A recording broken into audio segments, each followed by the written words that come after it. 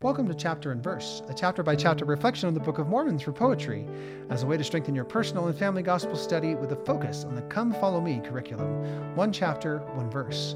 My name is Michael D. Young, and today we have a text based on Ether 10.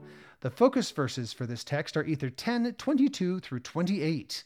And they were exceedingly industrious, and they did buy and sell and traffic one with another, that they might get gain. And they did work in all manner of ore, and they did make gold and silver and iron and brass and all manner of metals.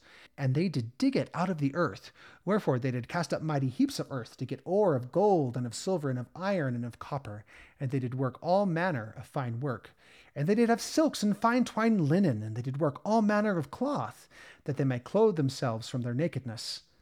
And they did make all manner of tools to till the earth, both to plow and to sow, to reap and to hoe, and also to thrash. And they did make all manner of tools, with which they did work their beasts.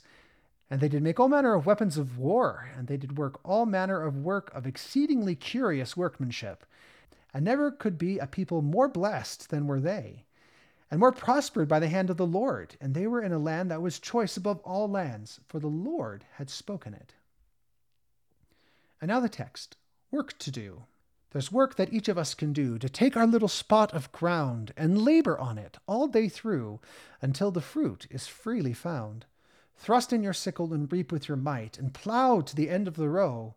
So labor while still we servants have light, for soon precious wages will know.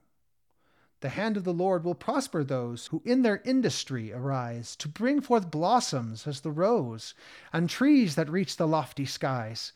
Thrust in your sickle, reap with your might, plow to the end of the row.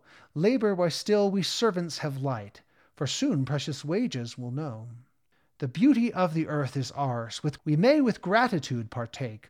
Our souls may glow like brilliant stars, as we creation undertake. Thrust in your sickle, reap with your might, plow to the end of the row. Labor while still we servants have light, for soon precious wages will know. Thank you for listening. If you like what you hear, please share.